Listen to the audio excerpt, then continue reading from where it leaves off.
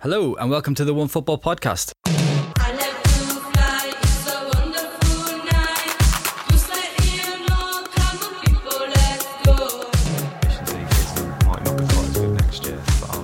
Okay. Well, we're gonna start with that. So. All right. Okay. Yeah. I mean, I won't say it now. We're good to go. Yeah. Just go. Okay. Okay. Whenever you're ready, man. Yeah. Hey, Nico, you're rich and famous. I'm not rich. And I wouldn't say Are you famous? No, he's famous. He gets people asking him for autographs. That's true. You were hanging out with Ronaldinho the weekend. Wasn't hanging out with him, but I actually got to shake his hand.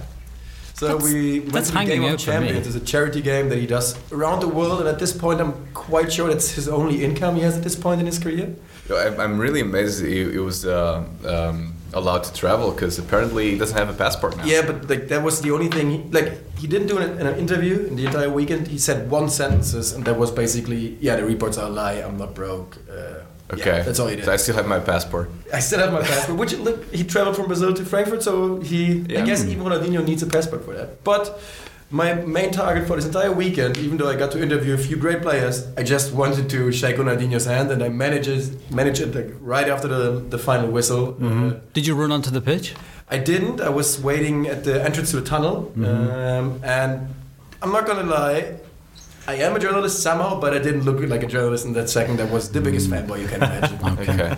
All right. But I shook his hand. He even looked me in the eye for a second. Wow. Wow. And were you hanging out with KP as well? Yeah, Kevin Prince Boateng was there. KP? Oh, right, not Kevin Peterson. He's a big hero for me as a Frankfurt fan. But to be very honest here, he doesn't seem like the greatest of all guys. I know, it's from Wedding. He's got to be a nice guy. Kevin is tough. Kevin's my favourite of all the brothers.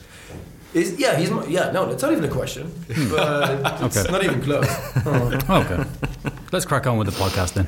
Joining me, Ian McCourt, on today's One Football Podcast is Alex Mudd. Hello. Andre Gonzalez. Hi. And Nico Hamer. Hey.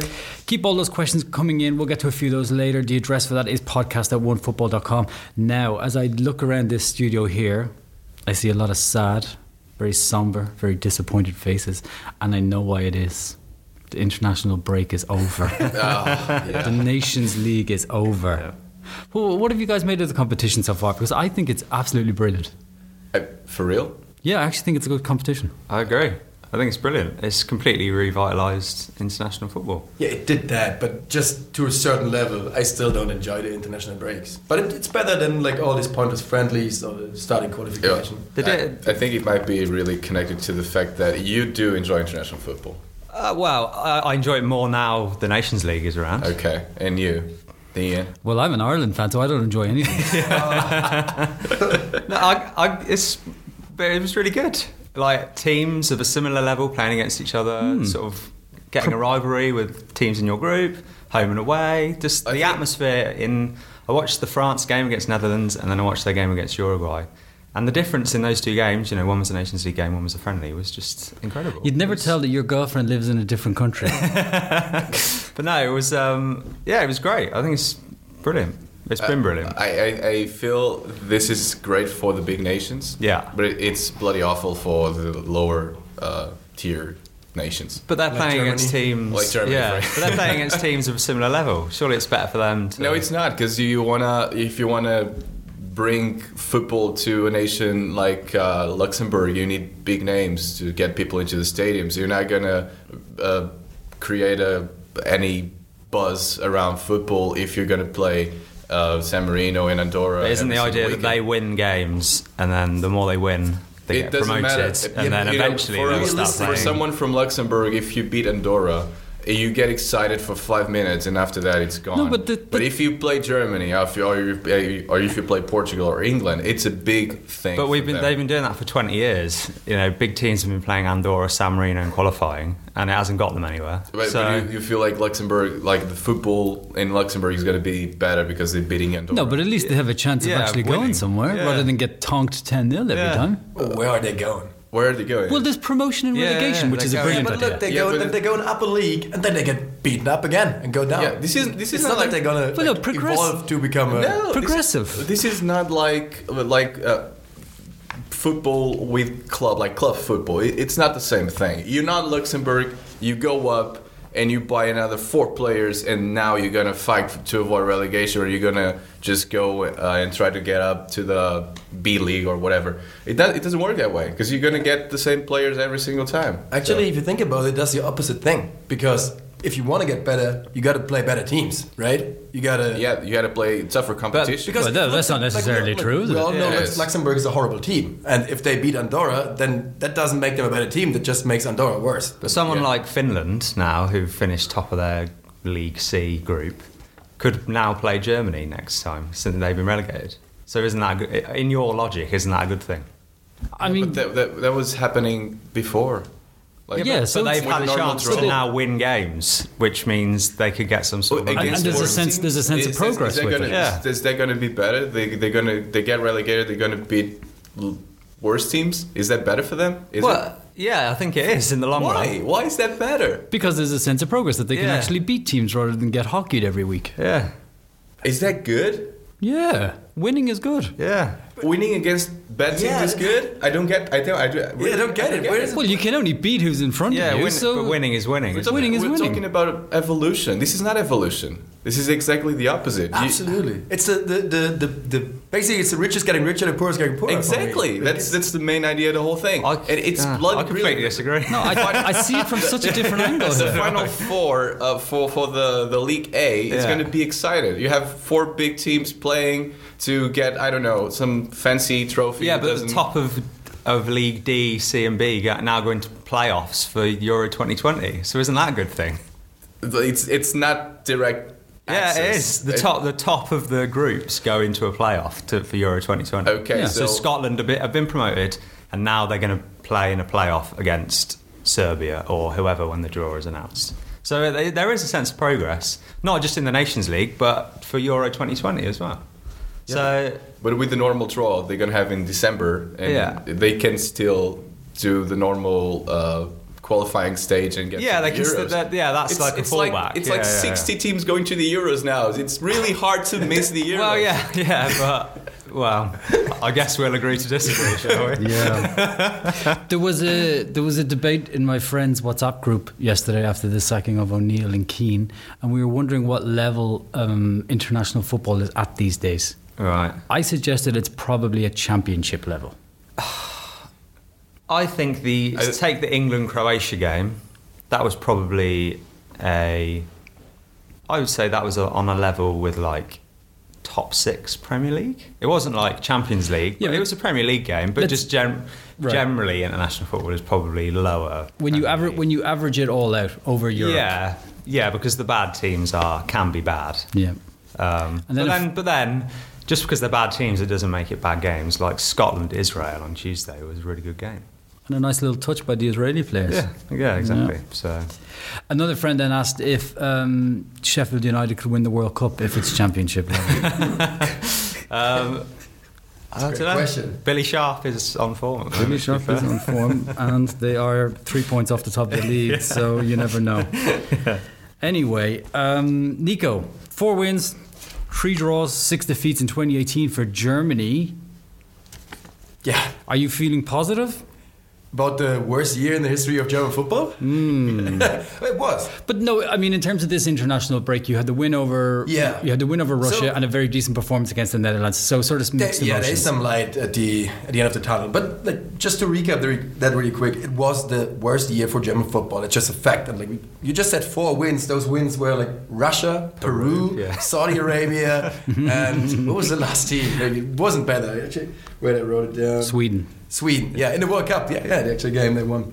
So all the big teams. Yeah. all the great teams, and like Germany played Brazil, Spain, France twice, Netherlands twice. So there were opportunities to win against big teams. Didn't do it.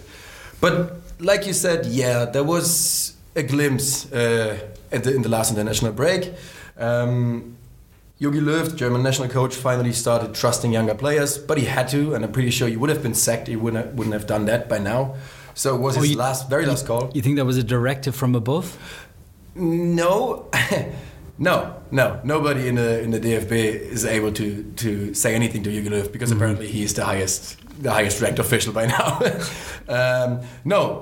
Actually think it was the pressure of the public, of everybody, because everybody was saying for months now, look, you can stop playing Thomas Müller on the right wing. Would you? Please stop. And so he finally did it. He brought in Leroy Sané, he brought in Serge Gnabry, he played Timo Werner, and whoop, surprise, with like fast players and fast-paced football and a fast, quick playing idea, it actually worked out better. I thought that was a very interesting front three. I enjoyed watching them play. I watched the Netherlands game. Yeah, I saw them the first time together in the France game, and they really looked good. Like good in the standards that we have now in German football, because those standards went down quite a bit. But yeah, I enjoy it, and I think the crazy part is that Serge Gnabry, before that France game, he wasn't in the squad. Boateng was injured, and then he called him up just as a backup. And I think he is now the most important player in the German offense because he's the most versatile. He playing as a striker, then he goes out to the left wing, to the right wing. These three rotate quite a bit, and I liked him. Yeah, reminded me of that Manchester United lineup when they had Rooney, Ronaldo, and Tevez, and they sort of mixed the front three. Which was always lovely to see. Exactly, it's because they don't play like a classic front three with like two wingers, but rather more in the middle, all three of them, and they rotate. Why is German football struggling so much to find proper number 9s? Yeah, Werner's not a finisher. No, he's not. Well, his goal was decent. That's because he didn't have to think about it. He's a good finisher, but he needs the game ahead. Like he needs to come with speed on the defense, and that's not what the German football was in years. Well, it all comes down. This is a longer story now. Euro 2004, we had a classic number 9, Carsten Janka. Yeah, super classic. and after that crash in the Euros, we realized, well, we need to change our style of football. And then basically this new youth system all over Germany got installed, and technically good players, fast players, good passers. Nobody was looking for a number 9 anymore because the system wasn't looking for that the German football team tried to play. So this is what we get from that. Now there is no number 9. Okay, speaking of Leroy Sané, Ralf Honigstein had an interesting tweet the other day saying the German FA said he was left out of the World Cup squad for, quote, internal reasons. In other words, nothing to do with footballing ability. Can you expand upon that at all? There's not too much to say about that. There was Mr. Koch who said that. Shout out to him. He's... Don't want to say too much about him. Don't get me started. So he just said that. Nobody actually asked. He just said it. And Jogi Löw said in a press conference after the Netherlands game, was like, I don't know what he's talking about. Like, thing though is, there must have been reasons. And he also said, Koch also said, where the reasons were internal and they're staying internal. So we don't know anything. The only thing I can think of is Jogi Löw doesn't necessarily like players that speak their mind. He doesn't like players that are too flashy, that know they're good. Like his favorite player is basically not having a mind. Like he's a robot, football robot. And Leroy Sané missed the Confed Cup a year ago, and there were rumors. Actually, it's a fact that he was being called up, and then he called Jogi Löw and said, "Look, I think I need an operation on my nose because I can't breathe properly." And Jogi Löw took that quite personal. It was like, if you think that you needed that operation rather than going to a national team, it's fine, but it's up to you. And I honestly do think that this might still play a role in that World Cup thing. It would be so much easier if they make it public and explain what the hell happened than just creating this doubt. It's going to be permanent it's like a shadow over Sané every single time. If he doesn't perform, people are going to say, he has some problems with the DFA. Just talk about it. It's not a big deal. Unless it's not that, and it's a much bigger deal than that. Like what? Racism. Damn. Yeah. That would be... You said look that like the DFB they don't like people who basically talk their mind. I don't know if Sané is one of those guys. Yeah, I think he is. He's quite outspoken by now. What's been the reaction to Germany's relegation to Group B? That is actually the worst part about it. Nobody cares. It's rather the other way around. Nobody's sad about it. People just look at them because the national team lost contact to the fan base few years ago, but since they were playing good, nobody talked about it. And, that was especially highlighted during the World Cup. The feeling here. Yeah, they lost touch. They lost touch, and now that they're not playing too good, it's actually There's this German word Schadenfreude. I don't know if you know it, which when you take joy of people failing, and this is actually how most football fans look at the national team now. Just look at the stadiums; they're never sold out. Yeah. Germany plays. Oh, that was the other thing, the atmosphere. Yeah. Look, that was crazy, right? You could hear the players think. It was amazing. Yeah. There's also a big beef between the football club fans against the DFB. Oh, yeah. And it's been for years and years. And I think you can see that on the national team as well. Yeah, absolutely, because the club fans have become more outspoken and they communicate their opinions more. And more football fans listen to what they say and think about it and come to the conclusion, that actually makes a lot of sense. So they stop supporting the national team and the DFB. And let's be honest here, the DFB is in a deep hole right now. Like they have some work to do in the next few years. Okay, and of course, fans are used to watching a better standard of football than international plays a role. Did anybody notice anything special about the Dutch lineup the other night? Go on. They were all numbered 1 to 11. That's nice. Isn't that nice? I like it. Nice. Was it from like left back, center back? All in the proper positions. I love it. Yeah. I used to do that in Football Manager. I know, my OCD got a real hit off that one. Elsewhere, it's all doom and gloom in Germany, but hey, over in England, sunshine is splitting the trees. Yes. All positivity. Yes. 2 games, 2 decent wins. Two very good results. The USA game, obviously, was just a friendly. Wayne Rooney's testimonial, basically. Yeah. But there was Callum Wilson played really well on debut. Good goal. Just sort of generally played very well, and I definitely think he's going to be Harry Kane's backup now for the foreseeable future. Wow. Lewis Dunk did really well as well at centre back. So it's sort of England have depth now, which they haven't had for a long time. And then the Croatia game was just superb. Really, I think it's the first time since Italia '90 that England have been losing and then won in 90 minutes. Nice. A long time. It's been a long time coming. I think all the players said after the game that the atmosphere at Wembley was unlike they've ever seen before, and it just shows that Southgate is doing something right. They want to kick on from the World Cup. They're showing sort of mental resilience.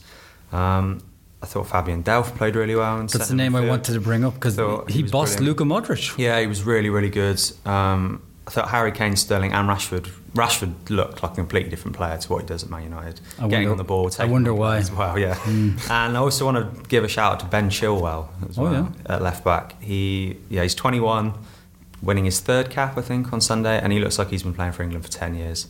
Like I said, strength in depth, and just generally very, very positive, which nobody's been about England since, God knows when. Ever. Yeah, ever, basically, yeah. I mean, the interest... I like that squad. Yeah. I think everybody has said it by now, but it still reminds me of the 2006 Germany squad where it all kicked off, that whole... 9 of the starting 11 on Sunday were aged 25 or under. And what was a big thing for me, when we were 1-0 down, normally an England manager would go for experience, I don't know, bring on Beckham, like in the old days or whatever. But he brought on Sancho, who's 18, and sort of has trust in youth that they'll do something different, which is a complete sea change to what it has been before. So, things are looking very positive. The best thing about it for me is that it proved that the summer was no fluke either. Yeah, actually, I think these last 2 international breaks, the one in October, the one in November, have been better for England than the World Cup. I think everyone got a bit caught up in what happened over the summer, but actually, when you look at it, we didn't actually really beat anyone very good. And the first good team we came up against, Croatia, we lost. Whereas these last 2 international breaks, beat Spain and we beat Croatia now. And I think that will be bigger for the team going forward. And it proves that we can, do well against good teams, create chances. I think if there's one downside, it's the centre of our midfield. I worry about Eric Dyer. A lot of people worry about Eric Dyer. I don't think we've got He's a centre back. Yeah, I don't think we've got a defensive midfielder that's good enough at the moment, and I don't think Jordan Henderson is that player either. Fabian Delph is box to box and he's very good, but we just need someone. We need Michael Carrick, basically. That's what we need from 10 years ago. That would be a little bit of a worry, and I don't really see anyone in the Premier League at the moment that can fill that gap. Yeah, that'd be interesting going forward. But yeah, very positive. And they're only 2 games away from another major trophy. Yeah. No, it's maybe we had our Nations League chat earlier on. Maybe I'm sort of biased because England are doing well in it. But yeah, I think you can tell that the players have intrinsically got that it's a competition and they're taking it seriously. And I think, dare I say it, England might be favourites next summer. Portugal, Andre, they're also one of the semi-finalists. They're organising the Final Four, actually. Oh, there you go. It's going to happen in Porto and Guimarães. And they did it without Ronaldo. Yeah. Where is he? Why is he not playing? Taking some time off, I would say. Okay. No one knows the reason behind it. Even before the whole scandal, he just asked not to be picked. Okay. He said that it would be a transitional period. He would need some time to adjust to the new reality, a new club, the new league, and he said that he would probably be back in 2019. Yeah, he'll play next summer, won't he? So, but the thing is, final comes around. What I really appreciated about the Portuguese team was there was a lot of new players being called up by Fernando Santos, which is something that he should have started like 2 years ago almost. The squad in the World Cup was old. There were no ideas, no creativity. There was just one plan, and that's it. But in the Nations League, he tried something different. He changed a little bit the tactics as well, and we proved once again, that we don't need Cristiano to win games. And we played well. We were in a tough group against Poland and Italy. It's not the old school Italy. We all know that, but beating Italy is always tough. And this Poland is probably the best Poland we had in the last 20 years or 30 even. So it was tough, and the team responded quite well to the challenge. Okay. What are the little tactical tweaks? Anything too interesting? We were playing with 2 deep-lying playmakers, which is something that I just love to see. We're playing with both William and Ruben Neves. Ruben Neves was not even on the squad to the World Cup. It's just bloody insane if you think about it. But the way the team plays these days, it's absolutely beautiful. Because you have 2 guys that actually know how to start the attacking process, and they do it so well. I've been really impressed with Andre Silva as well. I think. It was always good. Yeah, it didn't work out for him at Milan, but he's gone to Sevilla. It's really hard to make anything to work out in Milan these days. We all know. So it was really weird to see. It was 20 when he moved to Milan. It was a completely new challenge, a new league, a messed up club. Yeah, wrong club. Suddenly wrong time, they were expecting 50 goals per season from Andre Silva. He still scored. I think he scored 16 goals in the season, which everyone looks at him as like giant flop in Italy, but still. For the first season, it wasn't that bad, and now at Sevilla is doing really, really well. We got some questions from listeners. The brilliantly named Luke Betancourt. Nice. Betancourt, that's a good, strong surname, that, isn't it? That is nice. Anything with court in the surname has got to be applauded, is what I would say. Who do we think will win the next World Cup? That's quite a question, isn't it? That is a question. I mean, there's so much that can change. With all due respect, Mr. Betancourt. We're going for England, are we? It's so far away. I have no idea. I think I'll give this a proper answer. I think France might create a bit of a. If you look at the amount of talent they have, got so much depth. Yeah, it's insane. If they kick on, I think actually losing or not qualifying in the Nations League might give them the jolt that they need. If they just waltz through, it might. But yeah, they've sort of. Actually, if you look at the France team right now, they should be better in 4 years than they were now. Yeah, they're going to be better for sure. That is so scary. I'd go with France, but isn't it like literally 4 years? 4 years today. It's 4 years yesterday. Yeah, yesterday. Wow. And it's going to be in Qatar, and it's going to be played in the middle of the season. There are a lot of different concepts. It's going to be a very weird. That's another podcast altogether if we want to get into that one. You might remember last week we asked you what was the best game you'd ever seen. Azriel Muller has chipped in with on this debate and said Barcelona's 2-0 defeat over Real Madrid in the first leg of the Champions League semi-finals back in 2011. Anybody remember this game? Was that when Messi scored that crazy goal? Well, with the one where Busquets just lays it up to him and he runs through the defence just slides it past Casillas. That is the very one. It's also the one where two Joses got sent off, Pinto and Mourinho. Pep got sent off. We have that Messi goal, of course. And but the most amazing thing about this game is that Adebayor played for Real Madrid. Wow. Shocking. I mean, his agent deserves a big raise. Came on as a halftime sub for Ozil.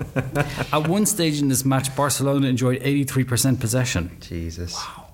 Well, it was pretty common at the time. It was common at the time. Okay. Did any of you want to nominate? One of you even want to nominate the best game you've ever seen? Best game I've ever seen. The best game I've probably been at live was, I'm going to say, England 3, Poland 0. And it was a qualifier for Euro 2000. I've already lost interest. Paul Scholes scored a hat-trick and he was absolutely amazing. Best individual performance I've ever seen. Okay. Well, fun fact for you, my birthday is the same day as Paul Scholes. There you go. Just Google it. You can steal Andrei Gonzalez's identity. Okay. Hey, we got really excited about this last week and we're going to get even more excited this week. It's El Superclásico, Boca River, Saturday evening. Tie finally poised at 2-2 after the first leg. Dre, 1 to 10, how excited are you? I'm quite excited. Yeah? Just remember one thing, that away goals don't count on South American competitions. So the game's in Argentina anyway, so it's not really away. Yeah. I mean, it's even in the same city. So. Okay, so in theory, the 2-2 for River in La Boca would make them a bit more favorite to this game. The fact that they're going to play at home definitely makes them favorites to this particular game. I remember that we talked about it like 2 weeks ago, 3 weeks ago, I don't remember. And Danny Cadena was here, and we both agreed on one thing. In one game, Boca would probably take this, but in 2 games, I think it's going to be River lifting the trophy. So you're already giving us your prediction. I was going to ask for that at the end. Sorry. Okay, so scrap this one. Just save it for last. There goes my last point. Anyway, so the big question for Boca is, of course, the fitness of Pavon. He's not 100%, but he's going to be fit. Is he going to make it? Yeah, he's going to be fit enough to play. And what does that mean for Carlos Tevez? And fans he's going to be benched. Fans of Carlos Tevez. He's just going to be on the bench. He's not going to. This Tevez is not the same Tevez. He's really important in the dressing room for sure. But the things he is done on the pitch lately is not. It's not the same one. But he's quite unfit. It's quite unfit. It's been quite unfit for a couple of years now. Yeah. But it's still is a legend. It's really important for everyone at the club to have that man in the dressing room. Okay. What about River? How are their preparations shaping up for the game? I've read some stuff, and the River fans are really confident, and that's probably not good for them. It might be too confident, in my opinion. It's going to be a very tricky game for them because the pressure is all on their side. They're going to play at home. It's going to be a crazy full stadium. They survived the Bombonera hell, and I think the first 15 to 20 minutes are going to be key for River because they're going to start a bit nervous. Nervous, you think? I think so, because as I said, all the pressure is on their side. They're playing at home. They need to make it. So let's see if they cope well with the first 15-20 minutes. They might take it. And so that's where you see the game kind of being won and lost, the ability to cope with what will be a crazy atmosphere. It's going to be all about the nerves. Okay, very good. Ignacio Scocco. I was going to pronounce Scocco. Yes, so. Scocco is out. Oh, he's out? He's out. Oh, big blow? It is a bit of a blow. In this moment for River, but they have a lot of options. And in the beginning of the season, he wasn't playing that much, and they were doing quite well. So Skoko doesn't play, but River still have a lot of options, a lot of quality. Anything else we need to know? I know that you want to talk about Palacios, Ezequiel Palacios. I did want to talk about Palacios.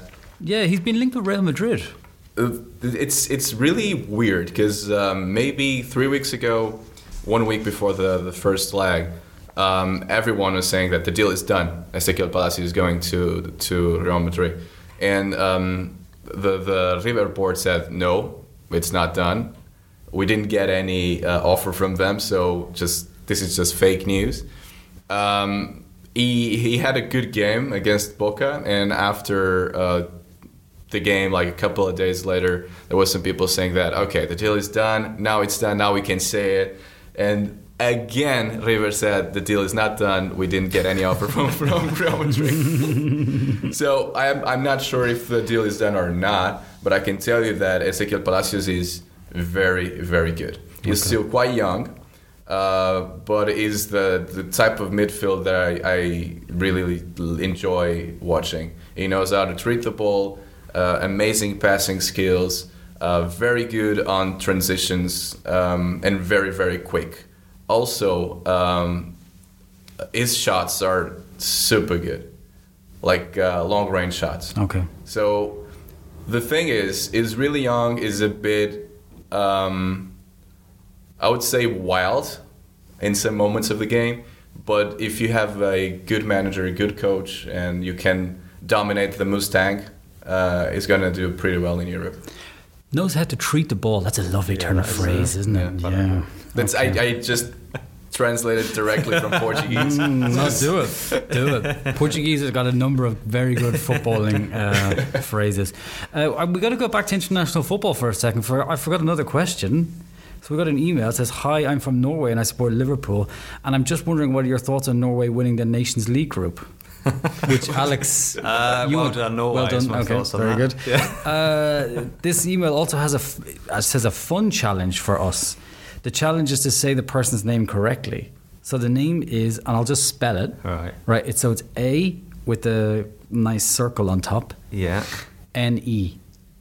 What A N E. I'm gonna say Una.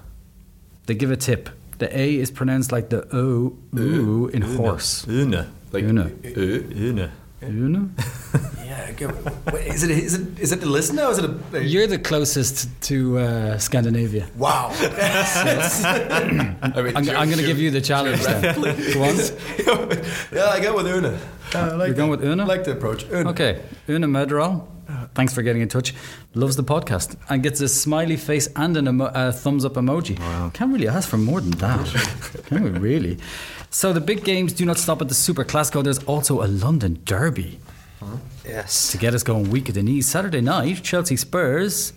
Does anybody know what's happening with the Spurs stadium? I don't even know if Spurs know what's happening with the Spurs stadium at the moment. But as far as I'm aware from what I've seen... it's finished. It's nearly finished. They're aiming for the first week in January. It's like War and Peace. The first... Yeah, every week. It's almost there. The first game they're looking at is Man United at home on January the 13th. Boom. So that's the latest. And since they did like a test event for fans at the stadium. Some of the videos look insanely good. It looks amazing. It really, really does look like it'll be the best stadium in the Premier League. As an aside, if you're a Spurs fan, Dimitar Berbatov's Instagram account, you need to follow it. Yes. He does commentary on his Spurs goals, and it's fantastic. In general, everybody should follow Dimitar Berbatov. He's one of my absolute all-time favourite players. I love Berbatov. We did a piece during the week on 12 of the best ever first touches. Yeah, Berbatov is right in there. All 12, I think. All 12 it could be. Anyway, we did 15 in the Portuguese desk. We added another 3. Portuguese players? One Brazilian and one Portuguese, and Totti, also Francesco Totti. Totti was not there. Zidane is actually the master of it all. But anyway, with that out of the way, where do we stand on Spurs this season, Alex? Pochettino, 9 wins, 27 points, 4th in the table, but almost out of the Champions League. I think we are continually underestimating the job that Pochettino is doing. Oh, that's interesting. I think for me, after Guardiola, he's the best manager in the league. To not sign any players, to have 9 of his squad in the World Cup semi-finals or later this summer, and then to make the club's best ever start, I think is just incredible. And there's a reason that every top club wants him as their manager. He's an amazing tactician, he's obviously good with the players, and probably more importantly, in modern football, he's a very good politician as well. He knows how to sort of speak to the press, speak to his chairman. And I just think he's working miracles, to be honest. And whoever replaces him is going to have a very difficult job. Nico, you're German. Yeah. Which makes me think of Jurgen Klopp. Yeah. But Alex reckons Pochettino is the second best manager in the Premier League. Well, he's wrong, but it's pretty easy. Just look at the table. I got to give you that Pochettino is a great manager. I'm sitting right next to Matt, our host of the English YouTube channel, who's a big Spurs fan. So he basically tells me every day how great Pochettino is. So at this point, I bought it. I believe him. And I'm not the biggest Jurgen Klopp fan, so yeah, why not? Oh, okay. There you go. Oh, yeah, take that. That was simple. It's quite simple. Berbatov, again, beautiful Berbatov. Yeah. He was speaking during the week and he said, it might be harsh, but it's the truth. He was speaking about Harry Winks. He said he might need to leave Tottenham if he wants to win a trophy. Yeah. You think it's going to come down to that the players are going to have to leave? I think Spurs are in a bit of a vicious cycle at the moment because obviously they need the money that comes with finishing in the Champions League. But I think for the club and for the players themselves, they might actually be better just not obviously focusing on the league, but focusing more on the FA Cup and maybe winning the Europa League if they don't qualify from their Champions League. I think it's a difficult one for them. I can see players like Winks and like Kane who came up through the system. I can see them staying at Spurs for their entire career. But someone like Eriksen, maybe even Dele Alli, Kieran Trippier, people like that, maybe I can see a time comes where maybe if they've done a season in the new stadium, maybe then they look to move. So, okay. Yeah, sorry Spurs fans. It's just a general question for all of you. Is it fair to judge a manager on trophies, or should we be looking to have more managers like Pochettino, managers who stay and build and want to invest in the future of the club? Yeah. I always trophies are just one side of the coin. Yeah, but they're important. There's only 4 trophies available every season, and there's only so many clubs that can win them. And in the top leagues, basically these trophies are already designated to 4 or 5 clubs in the Bundesliga. And what chairmen and owners of clubs look for is, and when they're looking for a new manager, is where the players get better under those managers. That's the real That's mark. the secret. Because you can have all the money in the world and you can buy whoever you want, but are the players getting any better? And I think that's why Pochettino is doing such a good job, because he's turned Harry Kane into probably one of the best strikers in the world. Christian Eriksen's become one of the best attacking midfielders in the world. Yeah, and I think that's how you really judge how good a manager is. Because it's the difference between, say, a Jose Mourinho, who you hire for trophies, and who's got better at Man United under Mourinho? No one. Mm-mm. I don't think you can name one player who's got better. Maybe. Oh, I'm thinking about that now. It's De Gea, maybe? No, he's got worse. In the last. But I mean, Scott McTominay. But he got better at the beginning, and then he got worse. That's why I think this Man United. That's why Man United want Pochettino. This spell at Man United is a very particular thing for Mourinho. It's a bit of a pickle for both. I don't think Man United like Mourinho. I don't think Mourinho like Man United anymore. So it's like in a bad relationship. They're toxic to each other. Just go away. I was thinking of a clothing analogy. Like you buy an expensive coat, you go home, you don't find it fits very well, but you're sort of embarrassed to go back to the shop because you've spent so much money on it. That's how I see it. I'll take it. That's how I see it. As for Chelsea, one place above Spurs in the league, you've been impressed with them so far this season? Yeah, I think on our pre-season pod I said I thought Chelsea might struggle with Sarri until Christmas just to get used to them. Yeah, Sarri ball, but I think that shows how little I know, to be perfectly honest, because they've been amazing. Okay. Although we were chatting before we were on air, and all the stats say that Chelsea are actually overperforming on what they should be in terms of like XG and all that sort of stuff. So I don't know, maybe they will sort of regress to the mean eventually, but for the moment, the work that Sarri's doing is absolutely amazing. And again, making players better. Look at how much Hazard has come on in the past 4 months. He's taken his game to a completely new level, and that's down to Sarri and the way he plays, and what he's doing with him every day on the training pitch. David Luiz, he was praising the other day. Yeah, David Luiz has got much better under him. Kante, a different position, but is still playing really well. Even Morata looks a lot better than he did last season. Well, I don't know if you saw that miss during the week. But he's making runs, and he's a player overall ups and downs. I think the mental part plays a very important role on Morata's performance. It's been like this since years and years. He's got to be happy outside the pitch to be happy on the pitch. And Sarri looks like the sort of manager that you'd want to play for as well. He's a real players manager, I think. So it's a crazy dude. Everyone likes to play. And for whenever a crazy dude. I've sort of read interviews with him, he did a big one with Gazzetta dello Sport a few weeks ago, and it sounds like he really loves being in the Premier League, and he feels like this is the pinnacle of his career, because he's he used to be a banker, he's gone through Serie G, all the way up. 20 years later, he's at the Premier League, and he feels like he's made it and he's making the most of it. Which, if you're a player, must be great to come into work every day and your boss is like that. I think brings a sense of perspective to it as well. Exactly. Okay. With the squads that all teams have right now, I would say that only City and Liverpool are able to fight for the title. Yeah. But I'm really curious to see what Sarri is going to do in January. Because with a couple of tweaks in that squad, Chelsea can really step up. Because Napoli just played the same 11 basically the whole season, and they really struggled towards the end. So, like you say, if they do add a few more players in January. What do you think?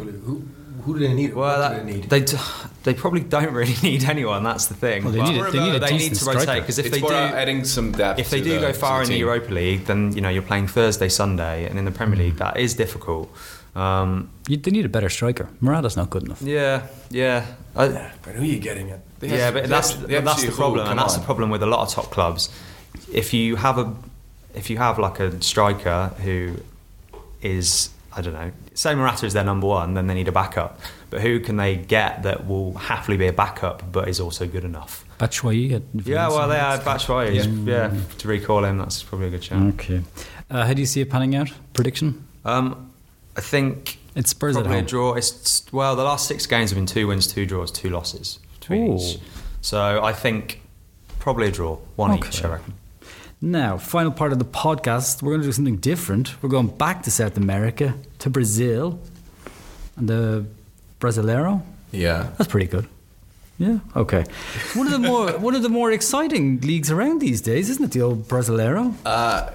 Always been. It's always a beautiful mess. The Serie A. No, it is, and I'm saying this in a good way, because it's really hard to pick a winner, or even to pick. Usually, it's a team that's top at the end of the season to fight for the title. In the beginning, there is this idea in Brazil that the 12 big clubs are always fighting for the title, no matter what, which is not exactly true, because some of the big teams are not that big anymore. Particularly when it comes to money. But the big four of São Paulo are historically contenders. In Rio, Flamengo is always there.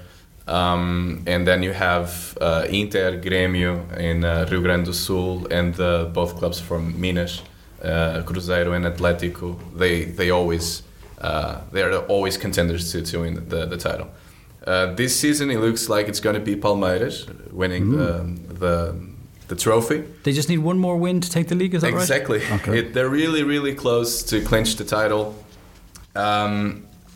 It was... some people didn't see this coming at the beginning of the season. Of course, all the Palmeiras fans probably saw that coming. But it was not an easy season for Palmeiras, but in the end... they're gonna win, and they deserve it. They've been unbeaten for 19 games in a row, which is absolutely insane. It's a record in first division in Brazil. And they have an interesting manager. You know who it is? Big Phil. Big Phil. Exactly. Yeah, Big Phil's back in the game. Yeah, again, another amazing comeback from Scolari. Everyone thinks he's dead, but he's not. It's just like a footballing cockroach. Yeah, and is he 70? Yeah. Wow. Is that Grandpa Scolari is gonna win the title against all odds? Amazing that somebody who not to disrespect his age, but somebody that can speak to like a young player and still get them to play that way and talk to them and connect, because they have to connect obviously on a psychological level as a manager. Yeah, but and then still get them motivated and get them to the top of the league. Scolari is more of it's old school motivator. It's about gathering the troops, going to war, and it's just that. It's not about. It was never about fantastic tactics and like the ideas about how beautiful football should be. He says that is all about the result. And when he took over Palmeiras, it was a bit of a problematic moment, and he said, "I'm here to win games. Don't expect the beautiful football." Every once in a while, with the quality that he has in the squad, you do see some beautiful football from Palmeiras, but it's not their trademark, not at all. So he's coaching him for the third time. He's over 70 years old and he's going to win the title. It sounds a lot like Jupp Heynckes at Bayern. It is a little, right? Yeah, aesthetically, I would say that Jupp Heynckes tried to play better football. Yeah, that's true. Nico, would you like to guess how many managers have been sacked in the Brazilian league this season? To be very honest, I don't even really know how the Brazilian league works, because I remember very early. Did they change the system? Was it like a group system at a point or something like that? There was, it was a group and then a playoff and then the title. But they got rid of that. But it's all back to normal. A long time ago they changed it. In the middle of 2000s, now it's like a normal league. Because I remember playing Brazilian team at Football Manager in 03 or 4, and I just wasn't able to figure out how this system works. Okay. So you're overthinking this, basically. Give me a number. Yeah. Is it 0 managers? Is that where we're going with this? I'm going with 0. Yeah. Oh, you're crazy. You have no idea. So what do we have? 18, 19, 20 teams? 20 teams. So let's go with this. We're going double digits. Let's say 11. Oh, you're so kind. You're not even close. Not even close. Not even close. How many is it? If you double that, you're not close. 28? 28. 28. 28 What, the top division? Top division. What? Only 3 clubs have the same manager that started the season. That is brilliant. And it's, let's see if I can remember all. Mano Menezes with Cruzeiro.